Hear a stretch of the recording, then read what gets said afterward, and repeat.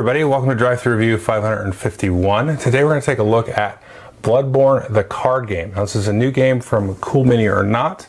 It plays 3 to 5 players, and it's based on the video game Bloodborne, which I have played, and I have a love-hate relationship with it, but it's mostly a hate relationship because I am not good at it, and I don't have the time to invest in becoming good at it. It's an excellent game, great graphics, really weird, dark, strange world, but it just takes, I need to commit a lot of time to it to be good at it. So let's take a look at the card game, and then I'll give you my thoughts on it and how closely it kind of resembles the sort of platformer slash action style of the video game. Okay, here's just about everything that you get in the game. I do want to make a quick note of the insert. It gives you nice spots to store these blood tokens and then these other tokens here, as well as these health dials, places for cards, and so on. So it all fits back together nicely. It's very easy to pack away and then unpack. Now, if you're not familiar with Bloodborne, the idea is that you're these hunters that are going through these various areas to kill these different demons. And in the case of the card game here, you're going to choose or randomly pull one of these final boss cards. And you can kind of see here the art is really cool. So it's kind of like the video game, and you can see the strangeness of it. So really cool, different, interesting art. So you're going to select one of these bosses here, and it's going to have a effect for the entire game. So this is going to be face up, and you're going to fight through a deck of other monsters. Once you get through that, then you'll combat the boss here. But you can see a couple of things here. Notice the final boss. This shows you the hit points. This shows you what colored die it's going to roll, and then it's going to give you some bonuses, sort of like treasure or whatever, that you're going to get when you kill it. So this is the idea. The object of the players are going to be sort of cooperatively, but not really, working through the deck and then also working to kill the boss. Now, the next thing to note here is each player has their own player board, and these are identical. So the board shows a couple of different things here. Now, the first thing you'll notice here are these 3 tracks. And based on which kind of monsters and mini bosses and the final boss that you kill, you're going to get little bumps up here on these tracks. And you're going to get basically the points where you're at there. So if you get all 3 of these up here, which is not unheard of, you could get 24 points total. So that's one way to get points. Now, the other way to get points is when you do damage to different creatures, you're going to collect these blood tokens from the bank. So you're going to get these here, and these are going to kind of pile up. Now, the thing is if you ever die, and you have this little health dial here that you normally start at 8, but when you go all the way down, then you're going to die, and then you're going to lose all these blood tokens. But you can take an action to sort of bank those tokens, and you move these down here, and then if you die from there, then all of these are safe, and then maybe you collected 1 token and died, you just lose that one. So that's part of the game, is sort of knowing when to stay in a fight and then also when to get out of the fight. And you will die frequently in this game. Now, the other thing players are going to get is they have an identical starting hand of these 5 cards. And what players are going to do during the game is they're going to reveal a card, and all the players are going to fight that, and then each player is going to choose a card to reveal, and they're going to execute those in turn order. And this is a start player marker. This is going to move left around the table every turn. So there's going to be a different start player, and this is very important because where you are in turn order is really going to determine what card you play. Now, when you play a card, let's say I played this hunter pistol, which I'll talk more about in a minute. We'll put it off to the side. In the next round, I don't have access to that. So I've got to play one of these others. So that's a big part of your decision making. So maybe I would play now this hunter axe and maybe do 2 damage there. Then at some point, you're going to want to play this hunter's dream. And it says here, any damage you take this round is halved, rounded down, and then you bank all your collected blood. So again, that's the way that you get the blood over there. So you've saved your points. And then you are able to gain a new action card. So you're going to go and grab a new action card and add it to your hand, and then you get all these cards back. So let's take a look at some of the cards you're going to encounter. So here you're going to make up this encounter deck here. And one thing you're going to do is shuffle in a certain amount of these boss cards. So you won't necessarily use all of these, but you'll shuffle some of these in, and these are a little bit harder to deal with. But you're always going to flip over one card here from the deck, and then you're going to deal with it and have an encounter. So you can see this one says, when revealed, each hunter takes 1 damage. So bam, already that's sucky. So you do that. And then each player, after you reveal the card, is going to choose a card from their hand. Everybody chooses face down and then reveals. And then we execute the cards again in turn order. So that's very important. and unless somebody played a card with an instant effect. If anybody played those, then you'll execute those in turn order. But you can see this Hunter Pistol is actually kind of interesting. It says, if you were the only hunter to play Hunter Pistol, inflict a damage immediately, in this case 1 damage, instead of in the hunter's attack step. But if multiple people played it, then they'll cancel each other out. But then you're going to walk around the table and then apply damage. In this case, Hunter's Axe does 2 damage, and so on. You're going to take the damage off of the card.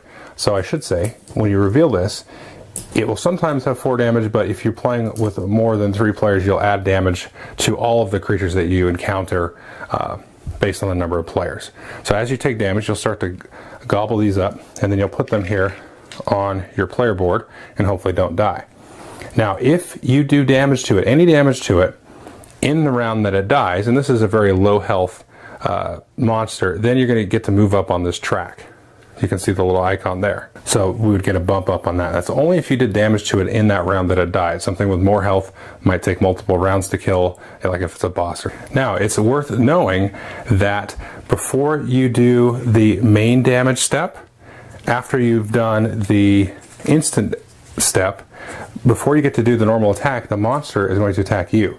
And it's going to roll a die equal to that color. So it's going to roll the green one. And the green ones aren't too bad. You're going to roll the die there. And so that's going to do 2 damage to everybody that was in the fight.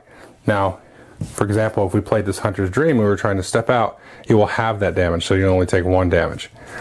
Now, sometimes you will roll, let's see, this thing. So that will mean you need to roll it again. So it's 1 plus whatever you roll. If you roll another 1, that'd be +1 again, and you could roll another 1 again, so the damage could really pile up on you.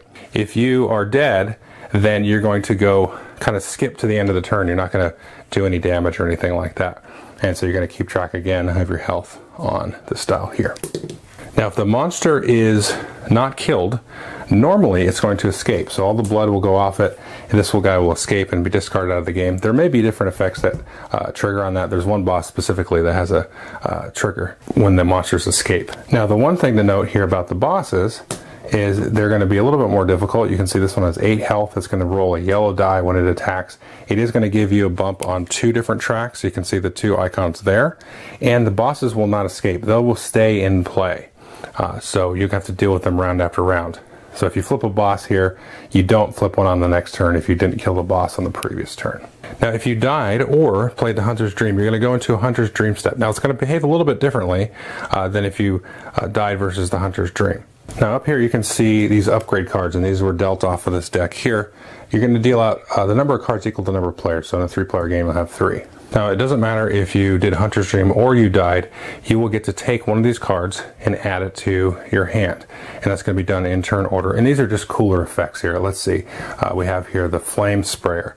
And this is whenever hunters who played a melee weapon take damage, they take double. So this will actually hurt other players. You'll be standing back spraying with flames, and then you'll be hurting anybody else that's close to the monster. So there's a lot of ways here to really screw with people. You've got to be very sort of cognizant of that. So everybody will get 1 upgrade card if they died or if they played the Hunter's Dream. And anybody that did either of those actions will also reset to their full health, which is usually 8. And if you did play Hunter's Dream, you do get to bank these. You don't get to bank them if you died, of course. And you get to pick these up and put these back into your hand, any cards you've previously played. If you died, you don't get to do that. You still have to manage it with the cards that you have. So you may end up just playing Hunter's Dream again, but it depends how much cards you had left in your deck. Now, that's pretty much the game. There's a hand limit of 7 cards. If you have to draw an 8th, you can discard one of your junkie cards out of the deck, and then then you'll have just a 7. Some monsters will give you multiple victories, so bosses will give you all 3. So in that case, you'll take whatever you get from that. And then at the end of the game, you add up your points here, and then any of your banked blood. Okay, so that is Bloodborne. Now, I was really surprised how much I enjoyed this game. It reminds me of a couple of games I don't like, and some games that I really do like. So this falls into the camp of I really like. Now, I didn't really like the video game that much. I already talked enough about that. And when I was reading through the kind of the mechanics, I was like, okay, well, I'm not sure about this. But it reminds me a lot of Citadels or Libertalia, which I didn't really end up caring for, but also kind of like Cheaty Mages or Shinobi, those style of games too. And so it really has this strange sort of double guess kind of thing, because you're like, okay, well, he's got this much health left. You know, should I escape this time and be safe and try to bank the blood? And you may not be safe even then because you may just get damage just come after you, which is a lot like the video game where you just get like hammered. You're like, what happened? But, you know, it's like, okay, now, you know, I'm going to be last in turn order, so I can do this, maybe jack other people up, and which will kill them. If I get instant effects, I can try to trigger those off and sort of break the turn order. And, you know, the different effects from the weapons and the bosses and the final bosses and, you know, just all the creatures is really going to kind of mix things up. So it has that kind of hilarious side to it where people are dying left and right, which you may not like, but it plays pretty quick. So it plays like half an hour. So if you're kind of getting beat up on, it's going to be over quick, which isn't really like the greatest, you know, praise that you can give a game, but I think it's really fun all the way through, and I had a really good time with it. I like that there's kind of the two different ways to score, because you could really sort of just focus on collecting blood, getting in those big hits, doing lots of damage that way, and, you know, just trying to bank all that blood. Where you can really try to also focus on getting in on the kill when it's going to happen, and, you know, try to mitigate that a little bit and then get a lot of points on your track.